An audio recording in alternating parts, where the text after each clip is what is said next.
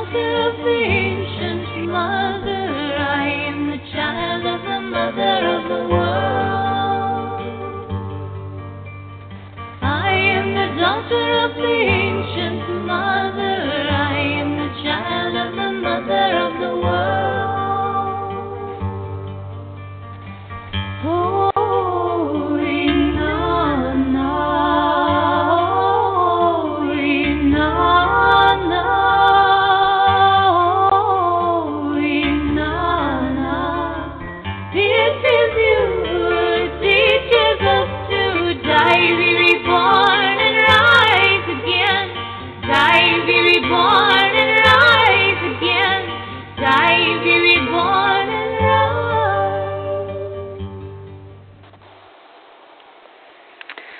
Well, good evening and welcome to Voices of the Sacred Feminine, whether you're across town or across the globe. And as I sit here in Southern California at Venice Beach, I have to say it has been a glorious day. I hope wherever you are, you're enjoying the season as well. And I just wanted to say thank you to Lisa Thiel for that snippet from one of her great songs, Song to Inanna. And I chose that song tonight because we are kind of going back to the show's roots, if you will, a bit here. We're going to be talking about goddess herstory a bit. Sometimes it feels like we've said everything there is to say. But, when you've been on the show for as many years as I have, 11 years, I can't very well expect you to go back to the beginning of the archives, can I? And start from the beginning and listen to all of these great conversations that we had in those very early days. Maybe we'll just repeat some of those conversations and add to those conversations. And that's what we're going to do tonight. We have a great show tonight called In Search of the Ancient Mother. And I have Melissa Crow with us. She goes by the name Lisa. And we're going to be examining the images and myths of our European ancestors and see if we can determine how and when patriarchy came to be. We'll probably talk in detail about the Demeter and Persephone and Pandora. Maybe some interpretations of these myths and why we really need to know this stuff, because it does impact society. Some people, when I go out and give talks on reawakening our earliest sacred stories, which is a pet topic of mine, some people will say, well, why should we care? Well, we're going to get into that tonight as well, because there's an important reason to care about these ancient stories, because, believe it or not, they do still affect us today. And I will also have some reporting from Pat, our roving reporter, especially with Earth Day coming up. So you'll want to stay tuned in after my interview with Lisa. And I'll get to some of those stories, and I think you'll enjoy those as well. And just as a reminder, I do have some book specials going on right now. If you're interested in that, one of the two book sets that is out there right now and on sale is what I call Manifesting a New Normal Anthology Series, Volumes 1 and 2, which is the two books, Voices of the Sacred Feminine, Conversations to Reshape Our World, which was my first anthology based on interviews from folks right here on this radio show. And the second was Goddess 2.0, Advancing a New Path Forward, my second anthology, which just came out a few months ago.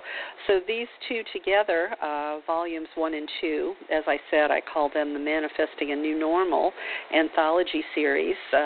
They are sort of answers to the important questions, meaning, we say down with the patriarchy, may patriarchy fall, but what do we do what do we replace it with, and how do we get there? Because we must vision it before we can manifest it, and I think the Wise Voices and these two anthologies help us begin that journey. So if you're interested in getting those two books signed by me, I am offering a special price right now. Both copies are $34, shipped to you and signed, and also includes some free gifts. So if you're interested in that, when you hear this, whether you're listening live or you're listening a few weeks down the road, don't hesitate to get in touch with me, because I will be keeping that price available for a little while. All right, so let's start to focus on tonight's show. As I said, it's In Search of the Ancient Mother with Lisa Crow, and I will introduce you to Lisa. I learned about her work because she recently gave a wonderful talk at the Goddess Temple in Orange County, where many of you know I often guest minister and give talks as well. And when I heard she was talking on this topic, I said, got to get her here on the show, got to get her to chat with all my listeners out there across the globe about this topic, because it is such an important topic. So anyway, I will introduce you to her by way of her bio. Lisa was born and raised in Michigan, and she now lives in California with her partner, Crow. Their children, Catherine and David, and various and sundry furry folk, as she puts it. She's a Dianic Wiccan in the lineage of Z Budapest. She also trained briefly in shamanism. She's the author of 3 published novels and a 4th that's in the making right now. Her writing has appeared in Of a Like Mind, the Journal of RCG, Reformed Congregation of the Goddess, and Marion Zimmer Bradley's Sword and Sorceress. Currently, Lisa is working on at least 2 more novels and outlining an updated collection of fairy tales that will be more in keeping with positive role models for our children, especially our daughters. Very important stuff.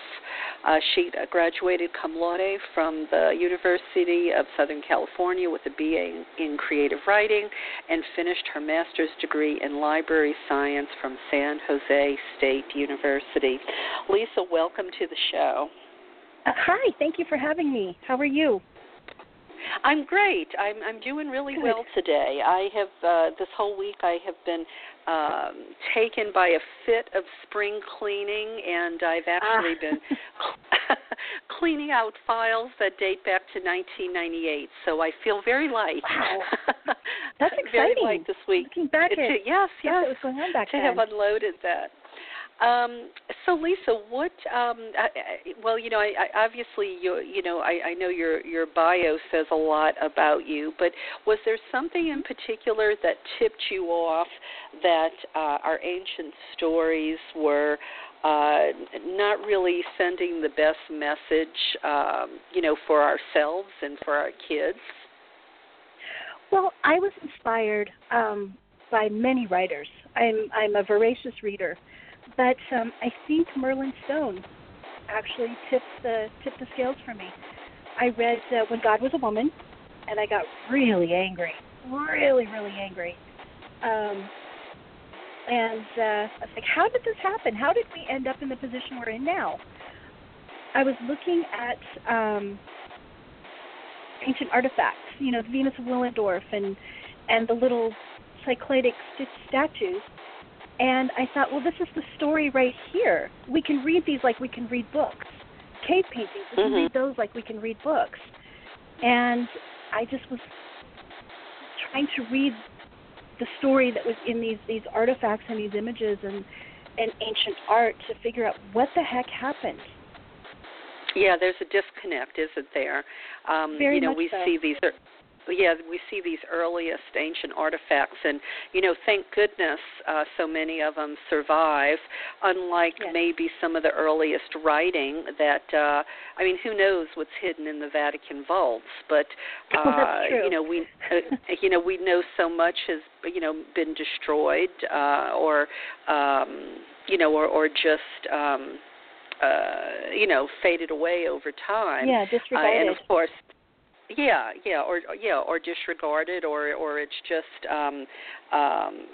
for some reason I'm the word isn't coming to me, but in all of these years, the tablets or whatever it might have been written on, it may have not, it hasn't survived this long. Right. Or, who knows, it could be, hidden in these ancient monasteries. And unfortunately, we do know that sometimes, people in the mainstream world just don't get the most current discoveries that academia might have either. And on top of that, we have the problem of, how things are being interpreted. I know the struggle some women had with the finds that were happening at Chateau Hayuk, with Ian Hodder, the resident archaeologist out there. So there's so many ways to lose the information and, have the truth slip through your fingers, which makes conversations like ours tonight so important. Yes, well, I think we look at archaeological finds through the lens of patriarchy because that is what is in control right now.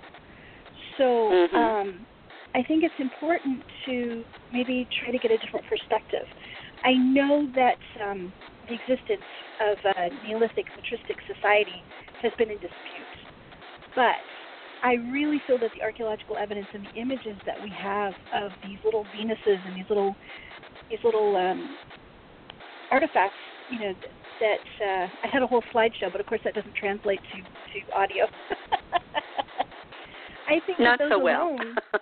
No. I think that those alone sort of point to the existence of such a society. Yeah. Well, and unfortunately, Maria Gimbutas, I think she was ahead of her time, and, I hope we will still see the day when she is revered by the mainstream world, as much as those of us in this community revere her work. But, there is a lot of evidence for egalitarian societies, at least. Yes, yes, absolutely. And which is a step in the right direction. Yes, on that note, I just wanted to mention that Dr. Janine Davis Kimball, who wrote In Search of Warrior Women, she was the one who really did the archaeological legwork for finding the I want to say Amazons, but we know that actual Amazons really didn't exist as Greeks described them in mythology. But the Mongols of the steppes had more of an egalitarian society. She passed away on April 3rd. And did she? She did. She did. I only found out yesterday. But I just wanted to put out there that, I'm grateful to her for the work that she did, which also inspired and influenced me. Yes, well, I know her. She was very kind to me, and I have chill bumps. Me too. As you say that, I didn't know. She was very kind to me when I wrote my first book, Sacred Places of Goddess. She shared her information about her research, allowed me to, quote her and use some of her pictures in that first book. She talked at one of my Joseph Campbell roundtables. And she lives, she just lived up the road in Santa Barbara. I think she wasn't that far away. Oh, no. I'm so sorry to hear that. Yeah, she was also very generous to me in my research, and I appreciated her very much. She answered my questions by email and clarified some things for me.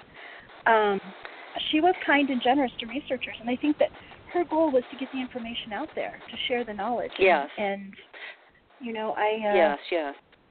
And she has a great DVD out too, where she tracks, the DNA of these Amazon Let's just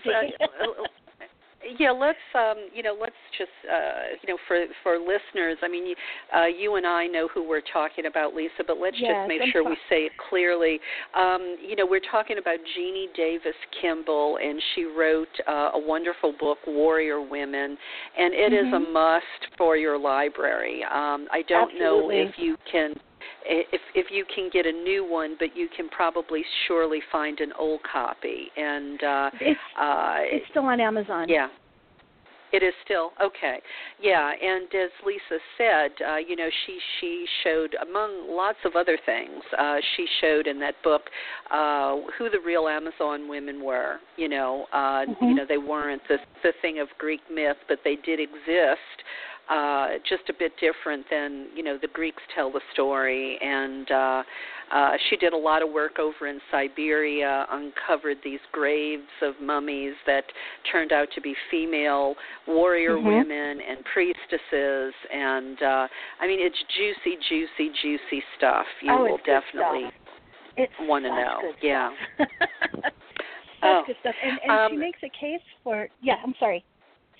No, go ahead. She makes a case for. Oh, she makes a case for these women actually, these women and their descendants actually going across all of Europe. So we could all actually be descendants.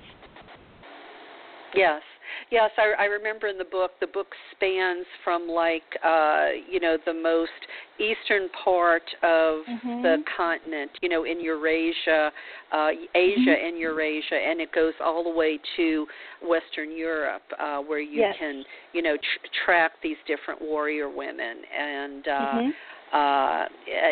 I think she gave me a different sense of women in the ancient world, because we know so many cultures women were subjugated, but unfortunately, our mainstream, academia doesn't teach like the information, for instance, that Jeannie Davis Kimball brought to the fore, and could prove, So this is, more alternative history that we have to go digging for because it isn't really readily available in just mainstream academia, but it's real and it's out there, and thanks to women like her and Maria Gimbutas.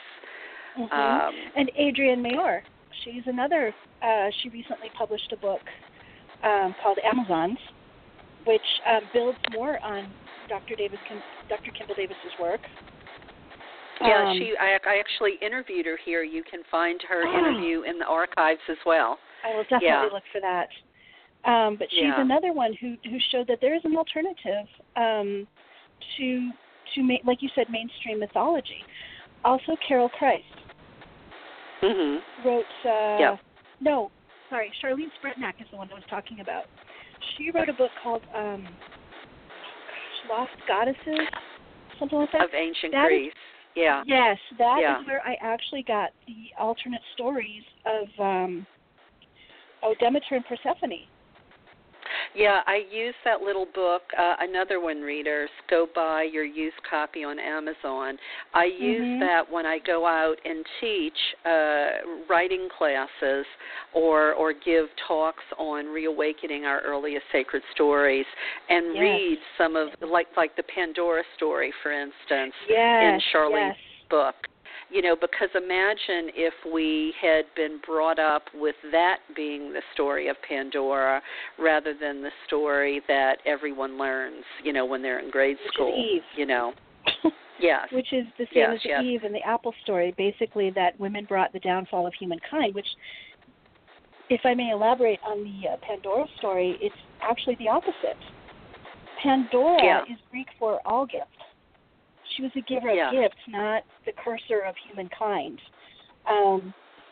So it's just, we have to go out there and we have to look. But it helps to know what we're looking for. There's actually a vase. There's actually a vase, or calyx, I guess it is, at the British Museum. And the depiction of Pandora shows her rising from the underworld. And it wasn't a box that she had. It was a jar, I guess, a specific type of jar, where she actually, it's a pithos, which, like I said, is a specific type of jar. And she is not the woman who loosed all the woes of mankind upon earth, like the Abrahamic tradition of Eve. She is woman who is a gift to the world. Yeah. Yeah, absolutely. And maybe we'll even read that short little snippet of Pandora before we get off the air. I don't know if you have it handy, but I have my little book. Okay, good. Well, you know what? As long as we're on Pandora, why don't you thumb to that page? I think it might be a good time right now to, give our listeners a sense of what we're actually talking about, because it feels like you and I know what we're talking about. Yes, so let's yes. It's like we're having this writing. Private conversation. Yeah, I don't want to do that. Okay, Lost Goddesses of Early Greece. I love this little book. This is my daughter's bedtime storybook when she was smaller. I can see why. Read the Pandora story. Well, yes. Let's give her the the other stories. And while you're looking for that, I'll just mention to listeners that the Demeter Persephone pre-patriarchal story, Hades isn't even in the story. I mean, it's a story about a mother and a daughter. There's no rape, there's no abduction, which, it's a story about a mother and daughter. Maybe it's like the way we teach it in Cakes for the Queen of Heaven, it's a story about a daughter learning to go on and become a young woman and lead her own life. Yes. It's about the mother's grief at having to cut the apron strings and, of course, and it's the story of the seasons still, but it doesn't have that ugliness of the rape and the abduction, which later gives men license to do these ugly things, because if God can do it, then, men get the idea that they can do it too. And that wasn't the original story. Yeah. Snow White also, Snow White is not a story of an evil stepmother. Snow White is an initiation into the goddess mystery story to me. Think about it. She's got we'll all have the to talk colors about of the that. goddess. Let's talk about that after you after you read the Pandora story. Okay. The Pandora story, according to Charlene Spretnak, I think I'm saying her name correctly. That's how it's spelled. And it's on page 53 of my copy. So I'm going to start reading. It's not very long. The Kore, or maiden, form of the earth goddess, is Pandora. She is pictured in ancient vessels as a figure rising from the earth with outstretched arms. This is the often portrayed Anodos, the arising of the goddess. Sometimes she is labeled, I think this is supposed to be Gaia, or Anisadora, she who sends up gifts, or Pandora, giver of all gifts. Classicists familiar with the original role of Pandora have called Hesiod's famous story, which features the goddess as a curious, troublesome girl, a, quote, perverted version. No longer does Pandora bring the abundance of the earth goddess gifts in her great jar, her pithos, but only disease, misery, and death. In addition to her deed, the nature of her birth also was altered by the Olympian system of mythology. Perhaps the most spirited expose of this transformation was written by Professor Jane Ellen Harrison in 1903.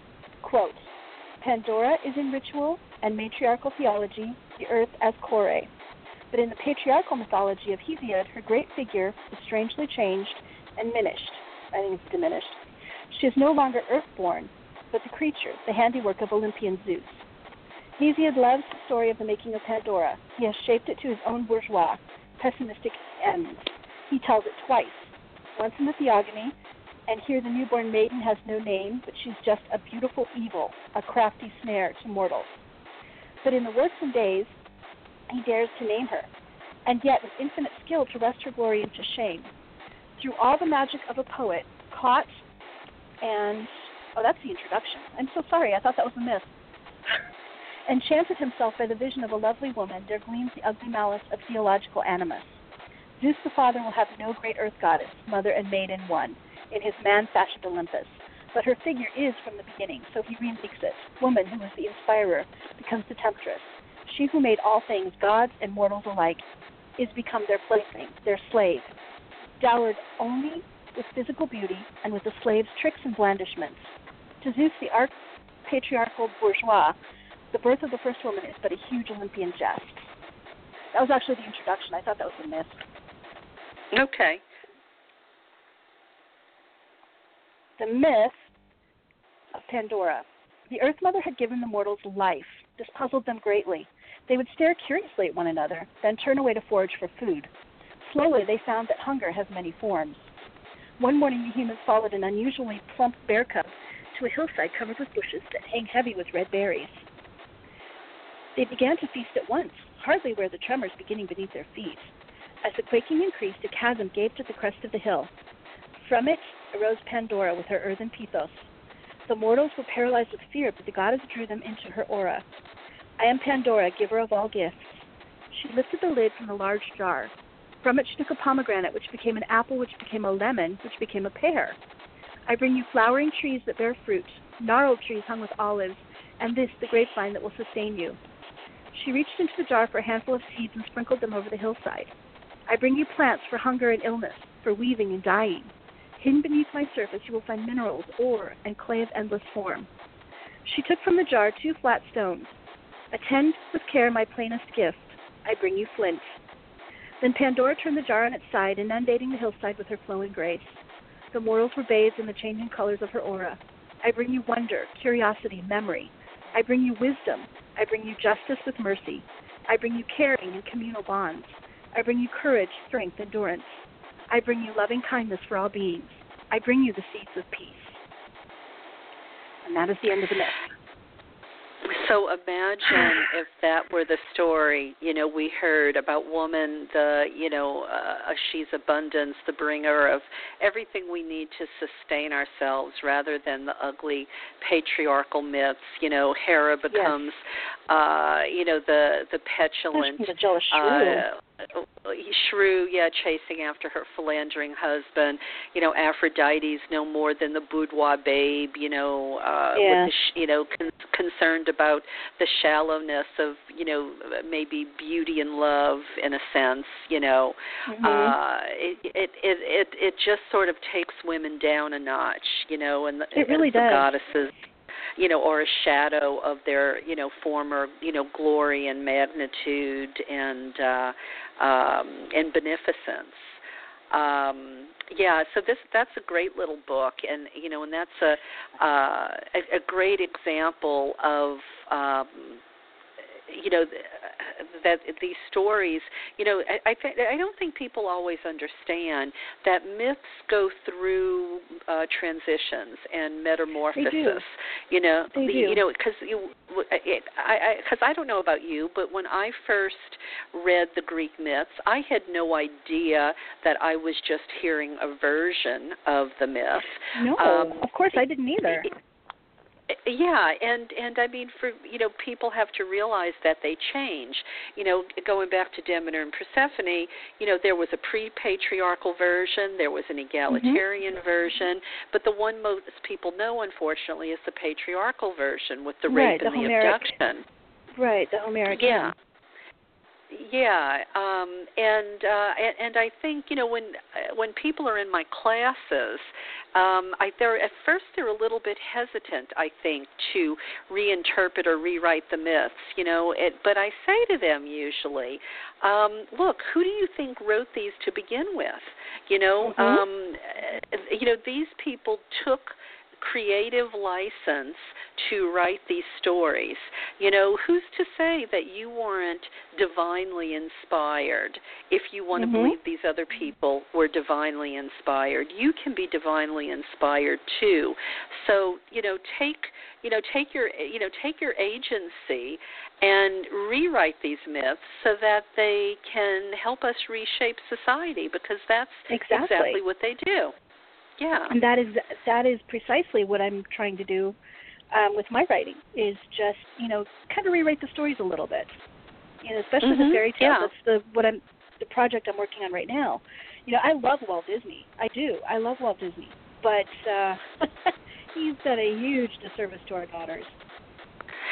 Now, I will say that, surprisingly, some of the more recent things, or I think coming around, what was the young girl with the red hair and the bow? Oh, that's Merida. I love Merida. Yeah, Merida. What was the name of the movie, though? Oh, Brave. Brave. That was Brave.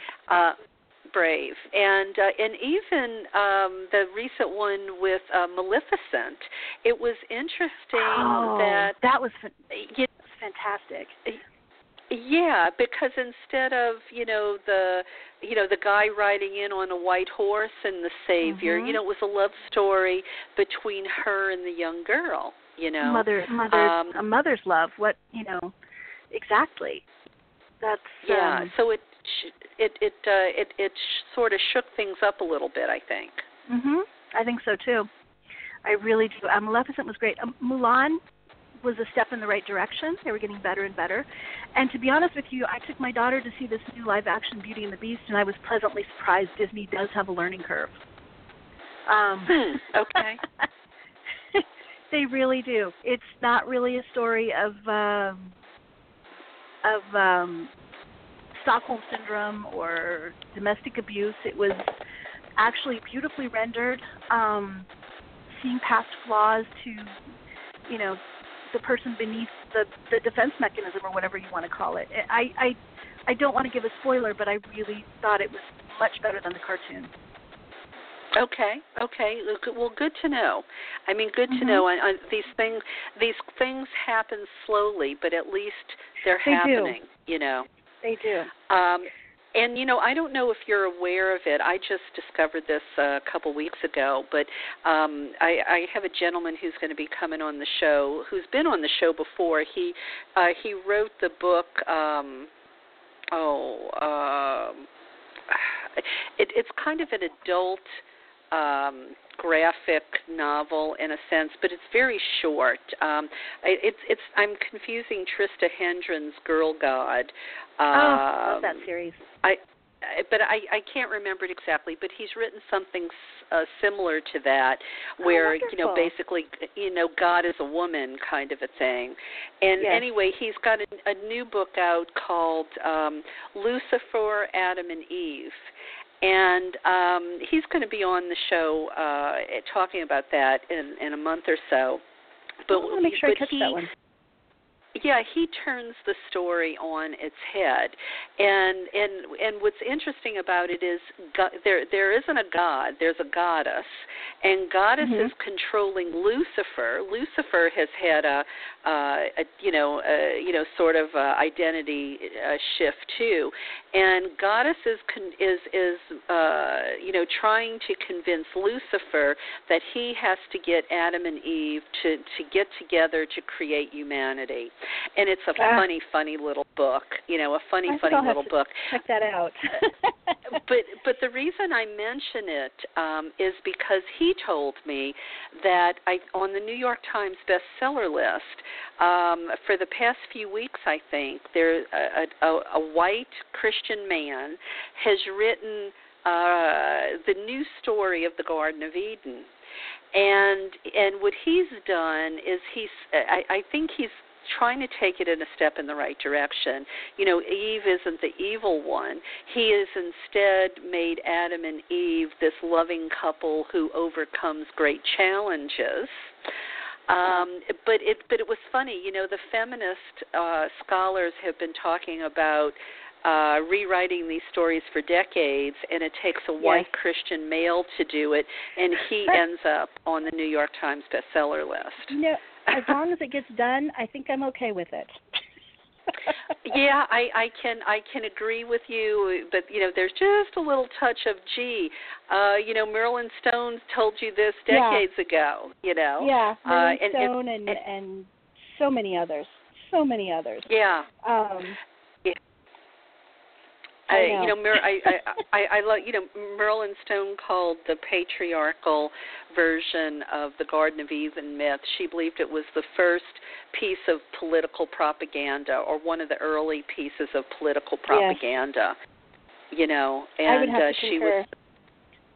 She was so right on. I'm sure she suffered a lot of slings and arrows for that, but I think she was definitely right.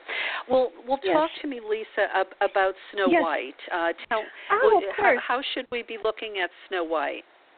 Well, I know how I'm looking at Snow White. I think it's up to interpretation. My first degree was in creative writing, and I am an author. I write fiction. I write, I guess you'd call it feminist fiction. it's sword and sorcery, goddess-centered fiction. And but I've been delving into the literature, and I've been really wanting to redo some fairy tales because, I have a daughter. I also have my partner, and I also have 2 sons. So I want to give them an alternative to the princess sleeps through the best part, waiting around for, the prince to come save her. That's horrible. A horrible, horrible story. Horrible. Who would ever want to be a princess? But, in the Snow White, I recognized, I know that the 3 colors of the goddess I've read are white, red, and black. White for the maiden, red for the mother, black for the wise woman. And if you think about it, Snow White has lips as red as blood, skin as white as snow, hair as black as ebony. The transformational article in the story is an apple. And I don't believe that the stepmother was an evil stepmother. I believe that she was taking her place as the wise woman or the crone and assisting Snow White to move from maiden to mother.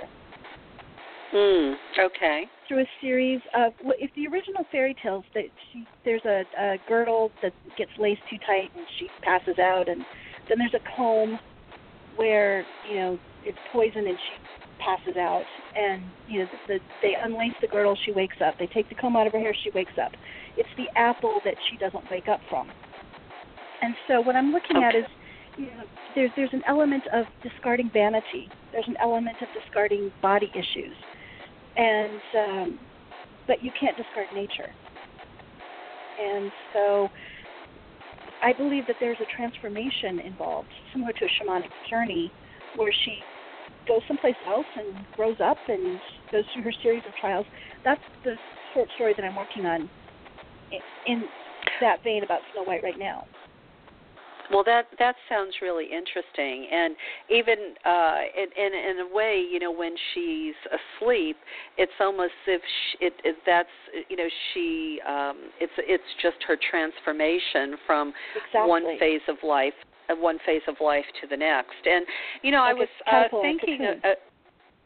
I was thinking about when you said, she's waiting for her, in the patriarchal myth, she's waiting for her prince to come kiss her and awaken her.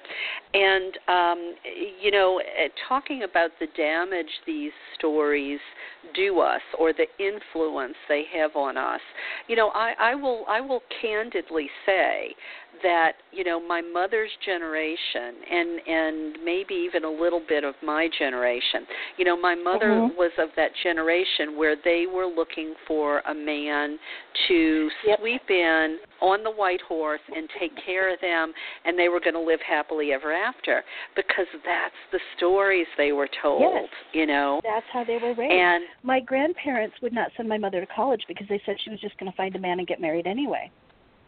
Yeah. So that's exactly what she did, self-fulfilling prophecy. Yeah. Yeah, absolutely.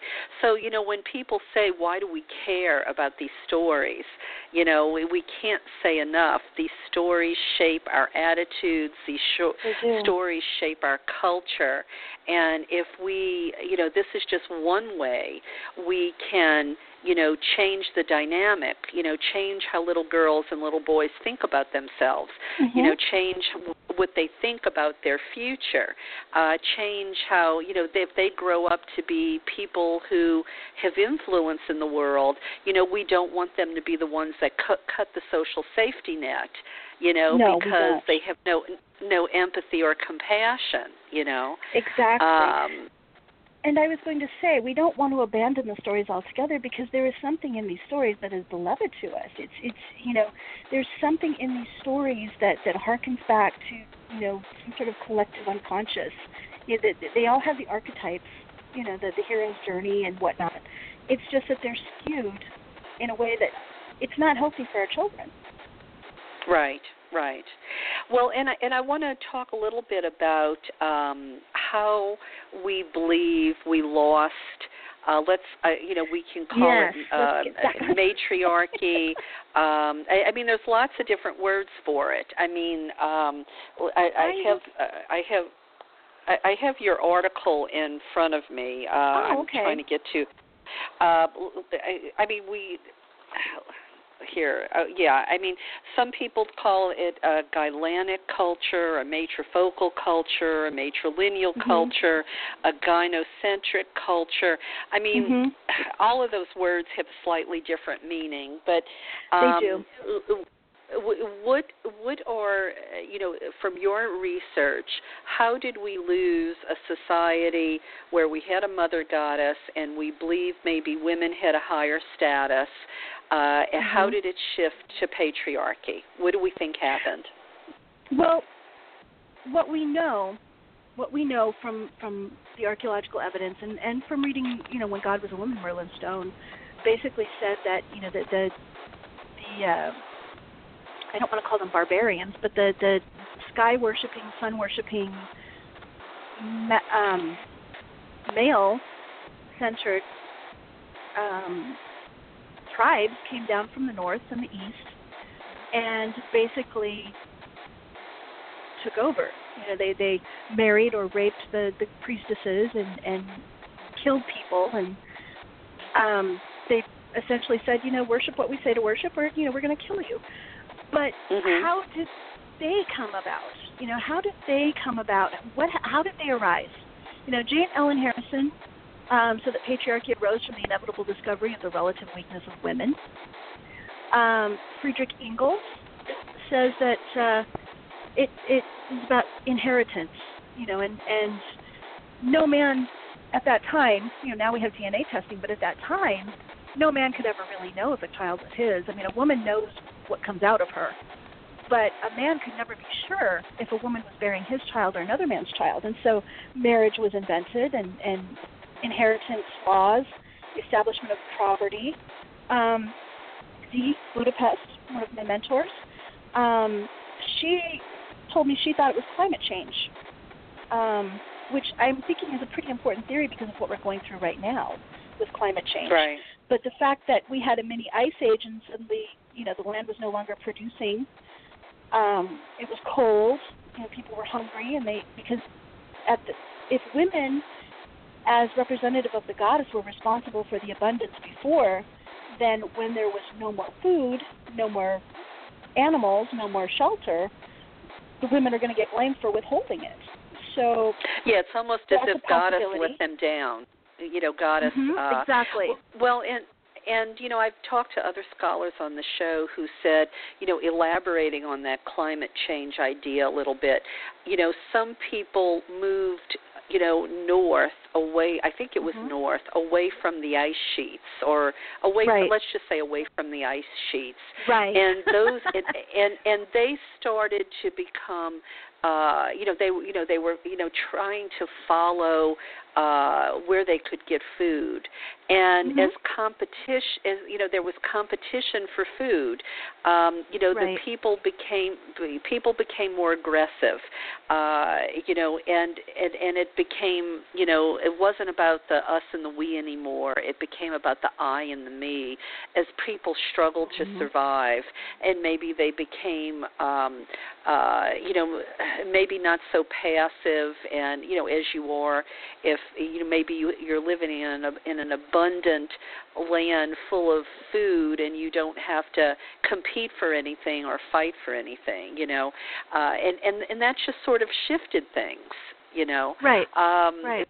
There's that part of it as well, that those people just became more warlike, more, they wanted to control the land, they wanted to control, the food that was available, and it was about survival. Exactly, and I honestly think that that's what we're seeing now. That's what we're seeing now with the climate change. We have our climate change deniers. I personally believe that climate change exists, and that while it is somewhat of a natural phenomena that happens cyclically, I think that humankind has advanced it and probably hastened it and increased it. But I also think that it's going to be women that get us through what happens with this climate change, because as the bearers and nurturers of the species survival depends upon women being able to care for children and to bear children. So I think natural selection is going to ensure that women are going to be the ones that get us through this. Yeah. Well, I mean, it's always women that hold down the fort. Exactly.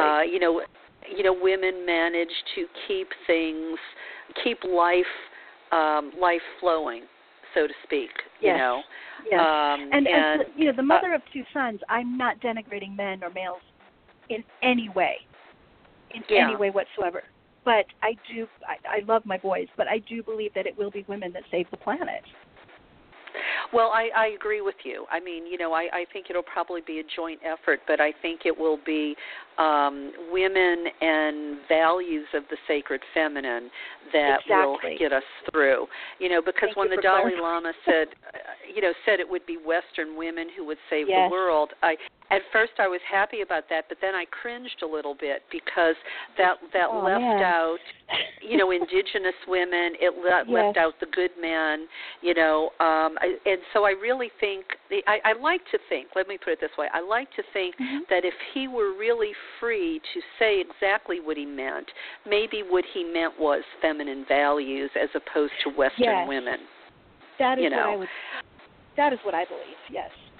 Yeah. Well, and let me mention this. I don't know if you stumbled across it in your research here, and I have to be honest with you. It's a book that I really still want to get, but I interviewed the editor. It's an anthology. It's called The Rule of Mars, and in it are a number of essays from scholars who put forth different reasons for the shift to patriarchy. And the one I remember, and the one I remember that's different from what we're talking about, to just sort of throw it into the mix, is the idea that, women are goddess is nature, women are associated with goddess, so you have that, that relationship there. And nature is not something you can control. Nature is chaotic. And so there's that part of it, too, that perhaps this was man's attempt, or humanity, more specifically, humanity's attempt at controlling nature was this shift. Specifically, though, what they really wanted to try to control was death, because goddess represented the cycles of life. You had to die. It was inevitable. But it's like they're playing this mind game with themselves, and, patriarchal religion comes along, and you have immortality. You live in the hereafter. This life isn't important. It's the life that you will have when you die. So they were trying to cheat death. Yeah, that makes sense with what I learned in American literature many years ago, that nature is feminine, and it is the adversary, and it must be conquered. Which makes absolute sense. Yeah, conquered and controlled. And I mean, and let's face it, that's what patriarchy is all about. It's not power with, it's power over. It's let's tell everybody what to think, let's tell everybody how to live. Let's put everybody in these little boxes. So that, because patriarchy doesn't like surprises. No. So that's we're kind of going off in a lot of different directions here, but it's also interrelated.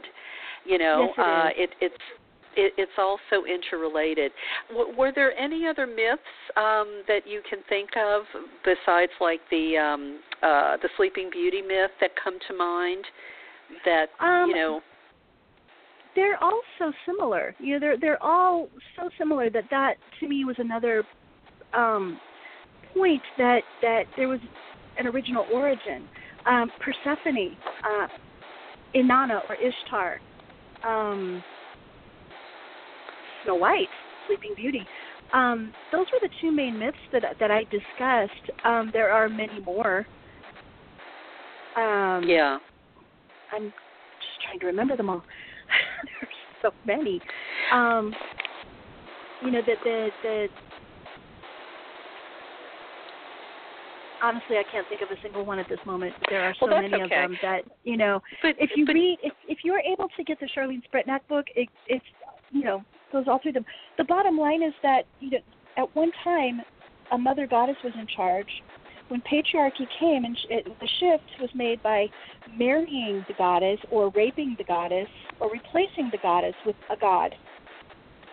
And that's just, whichever myth you look at, believe me, there was an alternative myth that went far different.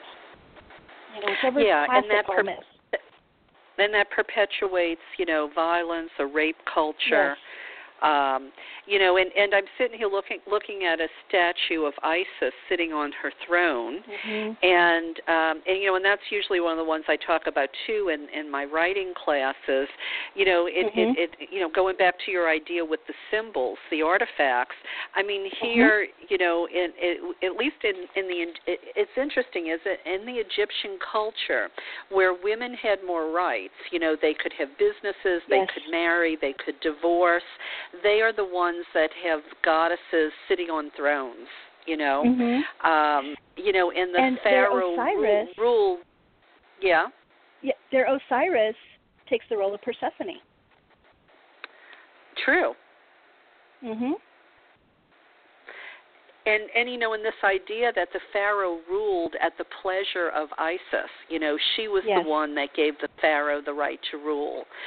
So, if you grow up and you're a little girl and that's the myth you hear, then much more empowering. Then so much more empowering. You don't even get it into your head that you're the second-class citizen, here to serve the other gender, Well, have you heard the original myth of Isis that the great god Ra, who was the father of all the other gods, set a snake to bite him, and it was poisonous.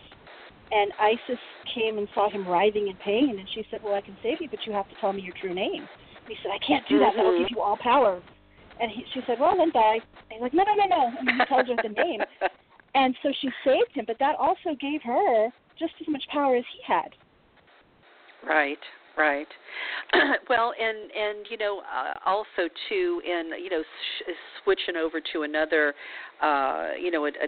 another pantheon here, talking about Artemis and Zeus, for instance. You actually see images of Zeus holding Artemis in his hand, and that suggested the idea that Artemis's power was so potent because she was considered one of the magical powerhouses that Zeus even needed her agency, her power to be more powerful. And while we're on the subject of Zeus, and in the whole idea of how patriarchy just usurps female agency and power and everything, we can't forget that Athena is birthed from Zeus's head. So they take over the life-giving role from women as well. Yes, they do. Well, and just to look at a modern example, the new Wonder Woman movie that's going to be coming out in a couple of weeks.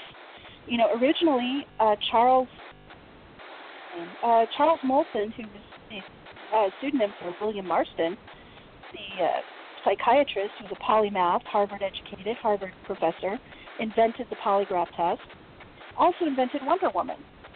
And he honestly believed that women would one day be in charge. But he created her. Her origin story is that her mother, the Amazon queen Hippolyta, sculpted her from clay, and the goddesses, Aphrodite, Athena, Artemis, Hera, they are the ones that breathed life into her and brought her to life.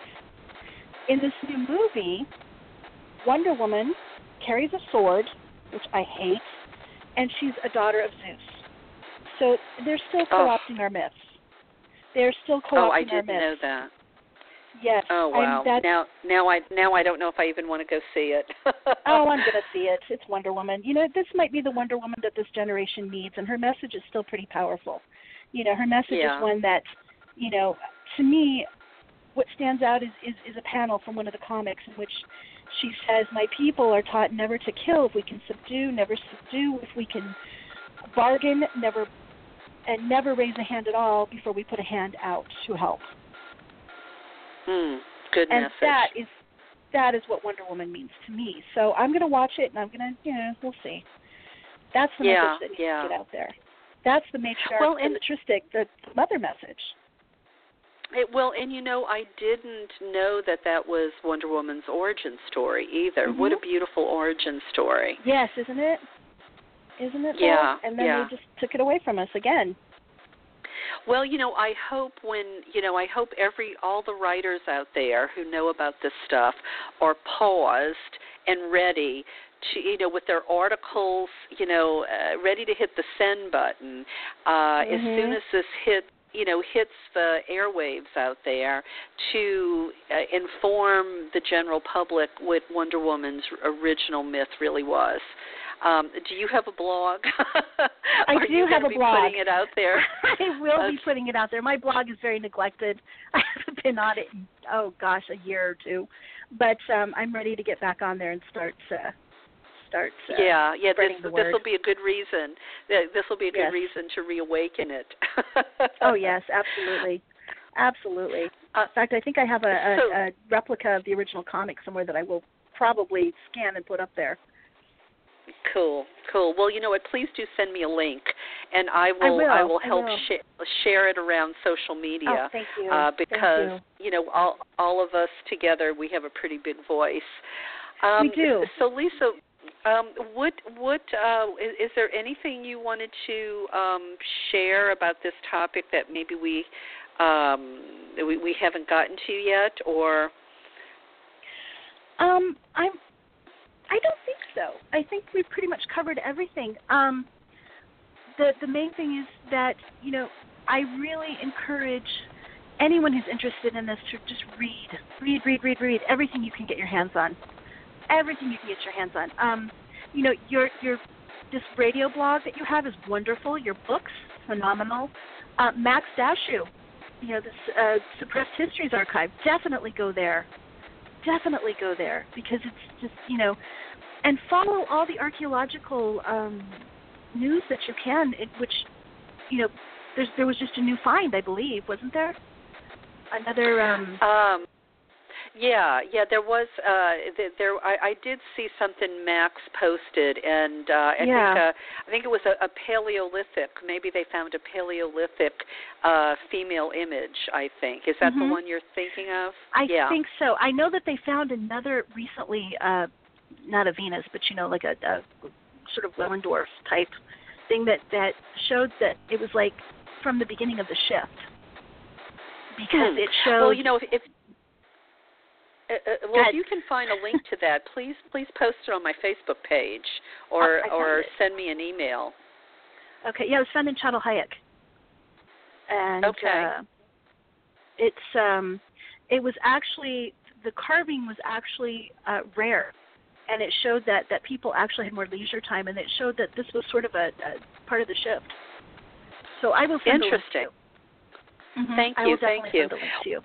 No problem. Well, I don't want you to be so modest. Please, the books that people can get access to, your fiction books. Where can they find them? What are the titles? Tell us your website. All of that good stuff. I don't have a personal website, but my publishers do. You can get my books there, and that would be preferable, because then I get more money than if you buy it from Amazon. But and you support my publishers. That's absolutely right. Yes, you support my publishers who are woman-oriented. The publisher's website is Peddlers Group, PEDDLERSGROUP, one word, .com. Or you can go to Amazon. That's okay, too. And the titles of the books, the first one is The Amazon Queen Revised, and it's under, my pseudonym at the time was L.M. Townsend Crow. The second one is a sequel to the first one, and that's Legacy of the Queen. And then there's Daughters of Artemis, which is a separate novel. And then Sword and Sorceress number 25 has a story I wrote about the Fates called Pantheon Ship Change. Cool. And when your fairy tale books come out, please come back on the show. I sure will. You know. I sure will. I'm still writing them, but yes, I absolutely will. Right now I'm just looking at maybe a group of 4 stories that sort of explore, the Beauty and the Beast tale, Cinderella. Who wants to be identified by a shoe? I mean, it's just so cliche, fashion and shopping and stuff, which is fun, but I mean, nobody wants to be identified by a shoe. Right. I hear you. And Snow White is the one I'm working on right now. So. Okay. All right. Well, we will have to talk again. And as it turns out, we're in the same city. I hope we actually cross each other's paths at some point. Well, I think we'll probably see each other at the Goddess Temple. Eventually. I think so. Okay. My daughter will be 13 in August, and we'll be regular members then. So. Oh, wonderful.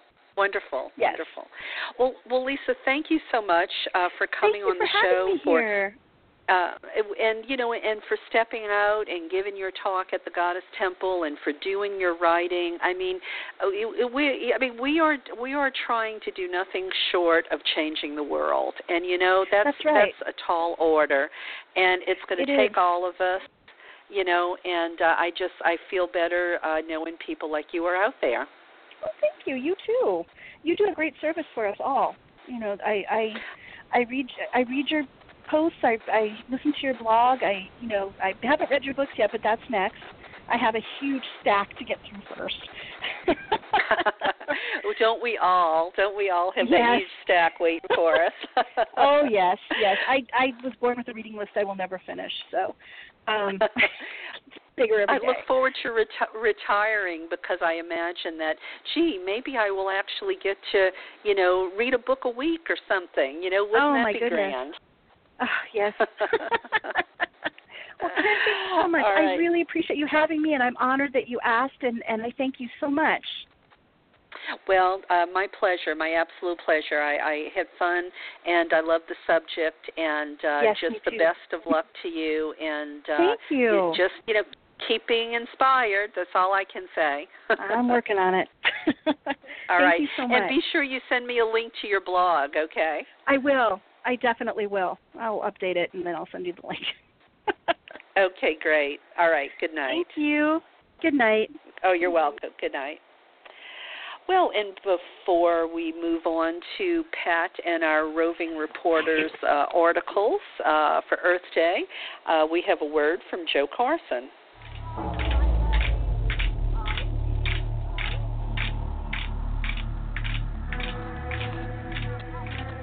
Most people see humankind as really separate from nature and separate from the earth.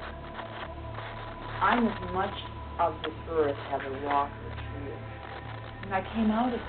This is my mother planet. I grew out of this earth. As long as we conceive of divinity as above us or outside of us, or that our bodies are somehow less divine than spirit, there's no way that we can change our course.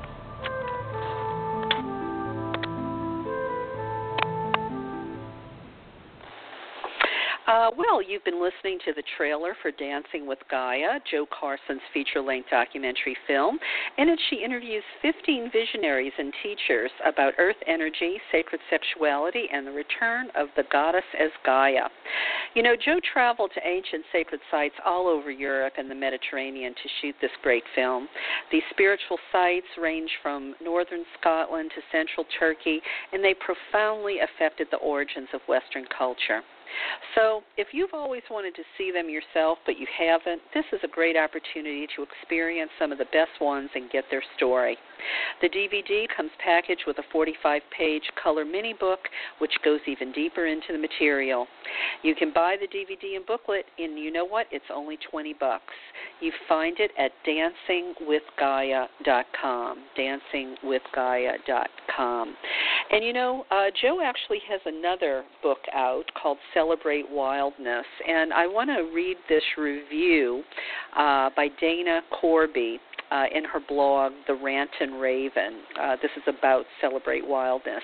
Dana says, when people wonder aloud how the Wicca of Southern California became so much more nature-oriented and wild than the British traditions from which it arose, the one factor they don't take into account but should is Feria. Feria, a word Fred Adams coined from Greek roots meaning wilderness festival, is a pagan tradition unlike any other.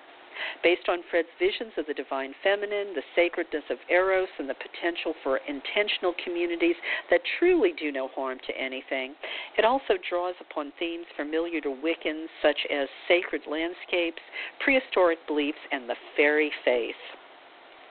Fred intended that Feria should lead the world into a paradisal future in which freedom, eros, and play are the core values, where that built by human hands merges seamlessly into the wild and the fae romp among us. Celebrate Wildness is a unique, exquisite, and profound book.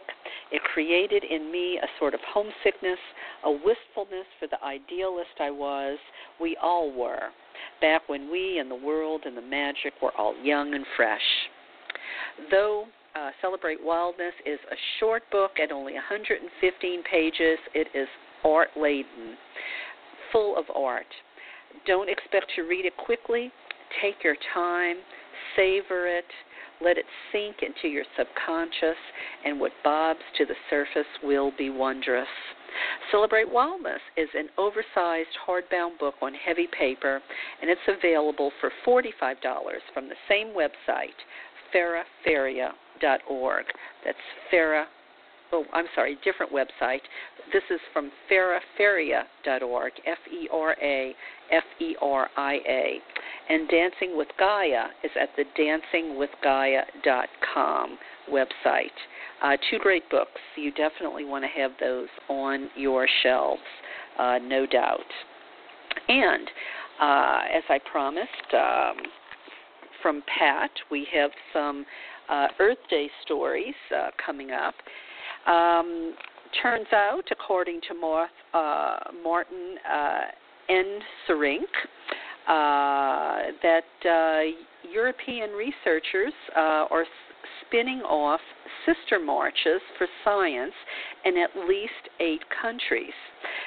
This is out of an article out of Amsterdam. It says, U.S. cities won't be the only places where lab coats and science-inspired signs will fill the streets on the 22nd of April. Groups in 8 European countries have announced solidarity marches in support of the U.S. March for Science to be held on Earth Day.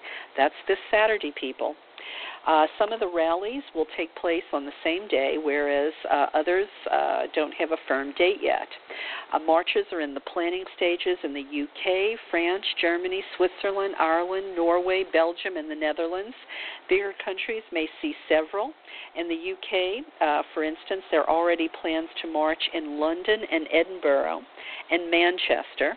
In Norway, researchers plan to take to the streets in Oslo and Trondheim. There will be marches in New Zealand and Australia as well. A spokesman for the U.S. March for Science says, we are thrilled. The Women's March really changed the game here. The second this march was announced, we began getting emails from cities all over the world with people planning on satellite marches. At this point, the Washington March and Rally is a small part of a larger movement, which is exactly as it should be. So anyway, the article goes on a bit more, but if you are thinking of taking part in this march, you can Google it. I believe it's just called the March for Science or the Science March. I'm sure you will find it. I know here in L.A. it was marchforsciencela.org. And they went on to say The proliferation of marches is happening as non-U.S. scientists are increasingly debating how to respond to the Trump administration, and in some cases taking action. More than 5,000 people have already signed a pledge to boycott academic conferences in the U.S. in response to Trump's executive order halting the flow of refugees and suspending immigration from 7 majority Muslim countries.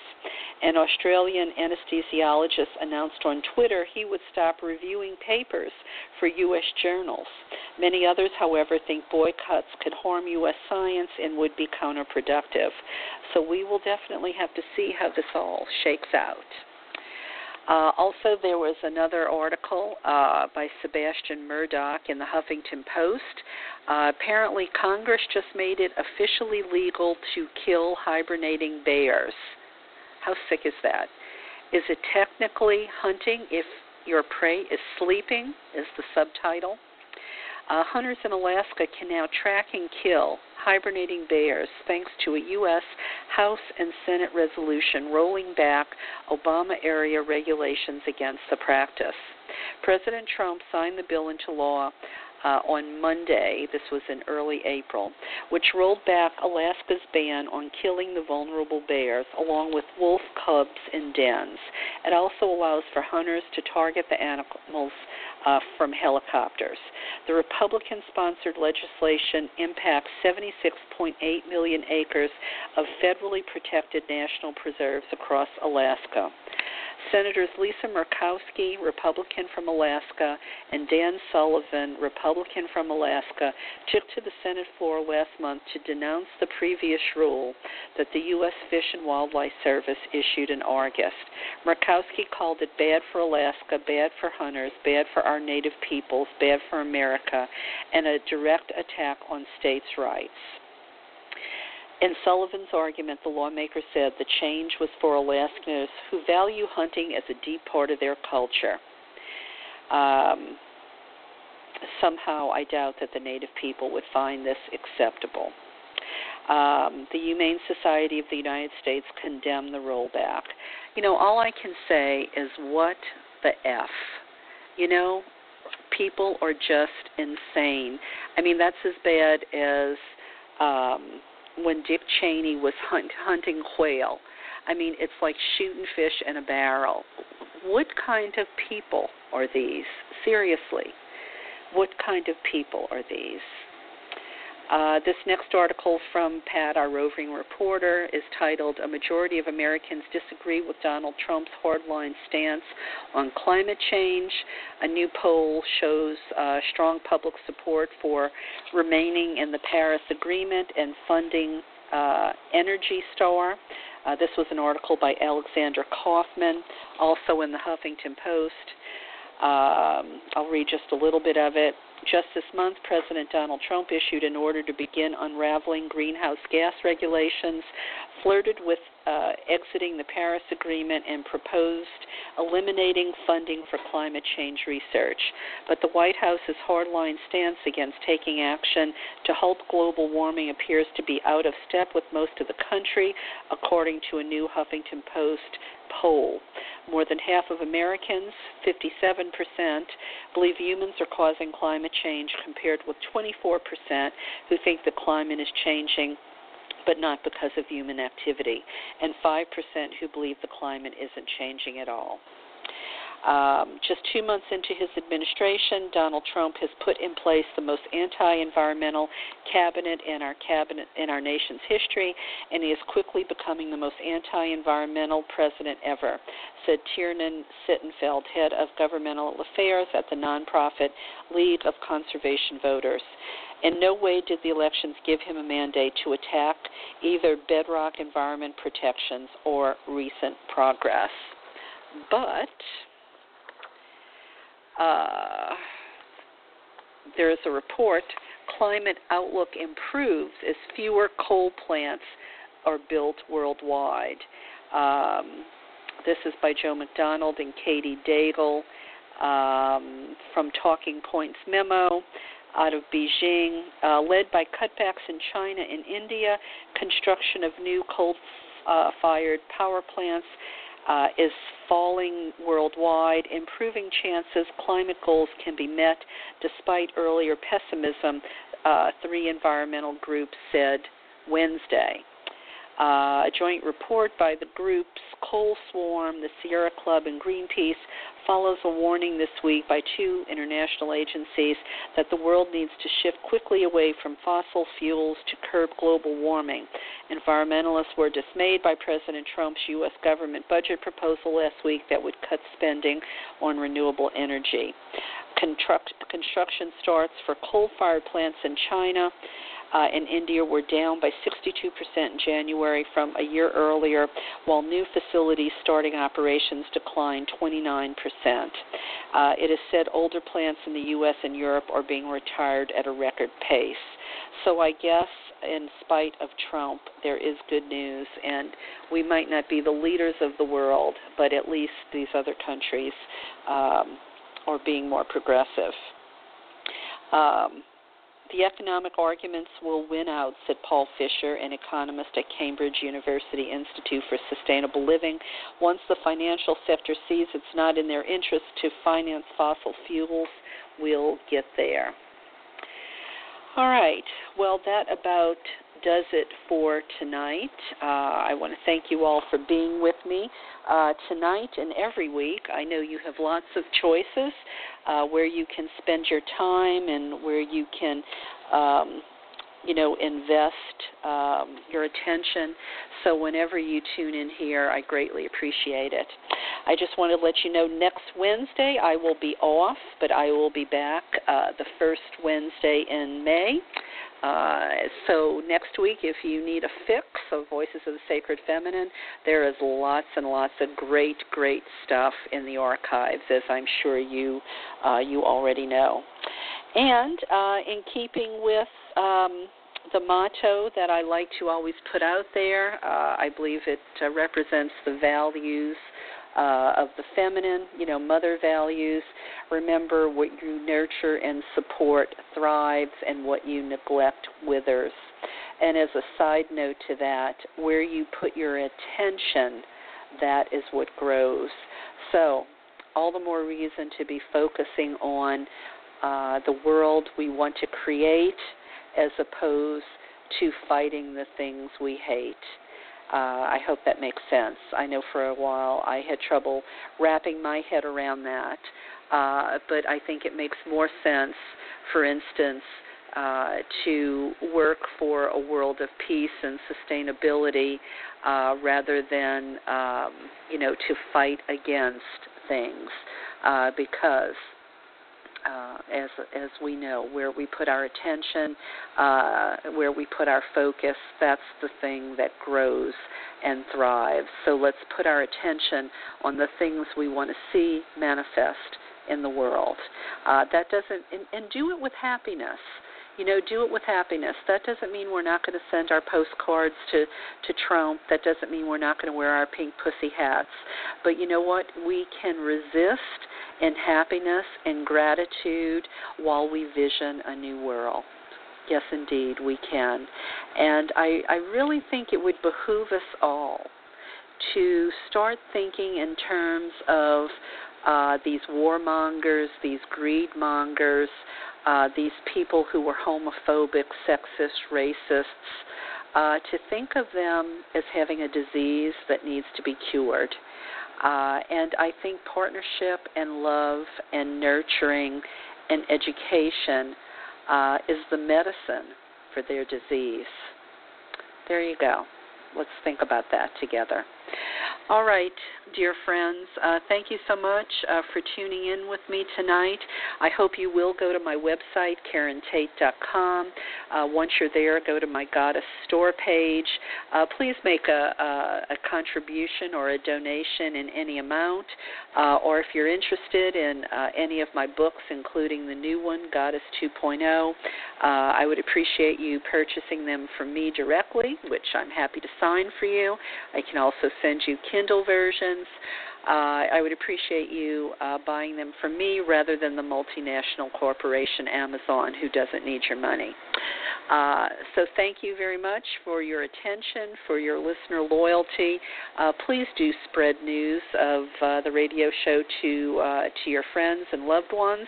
And if you haven't already hit the follow button, please do that so you get notice of the show that is happening each week, especially if you're not on my email list. So let's end this on a funny note. It's been a long time since I played any of Celia's funny stuff from her Naughty and Pink album. I think, let's do the, in honor of the Pink Pussy Hats, I think we're going to go ahead and play Celia's My Pussy song from her Naughty and Pink album. Here we go. My pussy has a first name, it's P-U-S-S-Y. My pussy has a last name, it's P-U-S-S-Y. I love my little pussy, I love her very much. You can look at my pussy, but please don't touch. La, la, la, la, la, la, la, la, la. My little pussy, I love that she is mine. When nobody is looking, I pet her all the time. Maybe I'll share my pussy, and if you're really nice, you can pet my little pussy, but you can't pet twice. La, la, la, la, la, la, la, la. She's my pussy. She's the bestest pussy around. When you pet her, she makes a gurgling purring sound. She's my pussy. She's soft and cuddly and sweet. When in trouble, she always lands on her feet. My pussy likes to sing. My pussy likes to dance. I play with my pussy every time I get the chance. I stroke my little pussy and give her a tight squeeze. You can pet my little pussy, but no pictures, please. La, la, la, la, la, la, la, la, la. My pussy doesn't scratch, my pussy doesn't bite. My pussy is nocturnal, she can stay up through the night. She likes to play with catnip and with ping pong balls. You can pedestal my pussy, but she's bound to fall. La, la, la, la, la, la, la, la. She's my pussy, she's the bestest pussy around. She can swim, she gets soaking wet, but she'll never drown. She's my pussy, I'll stay with her to the end. She's my pussy, she's my bestest of friends. My pussy gets real clean with a lot of licks. She can sit and beg roll over, 'cause I taught her lots of tricks. She always does her business in the box. I love my little pussy 'cause my pussy rocks. La, la, la, la, la, la, la, la. She's my pussy. She's way better than a pooch. She is pedigree. Her middle name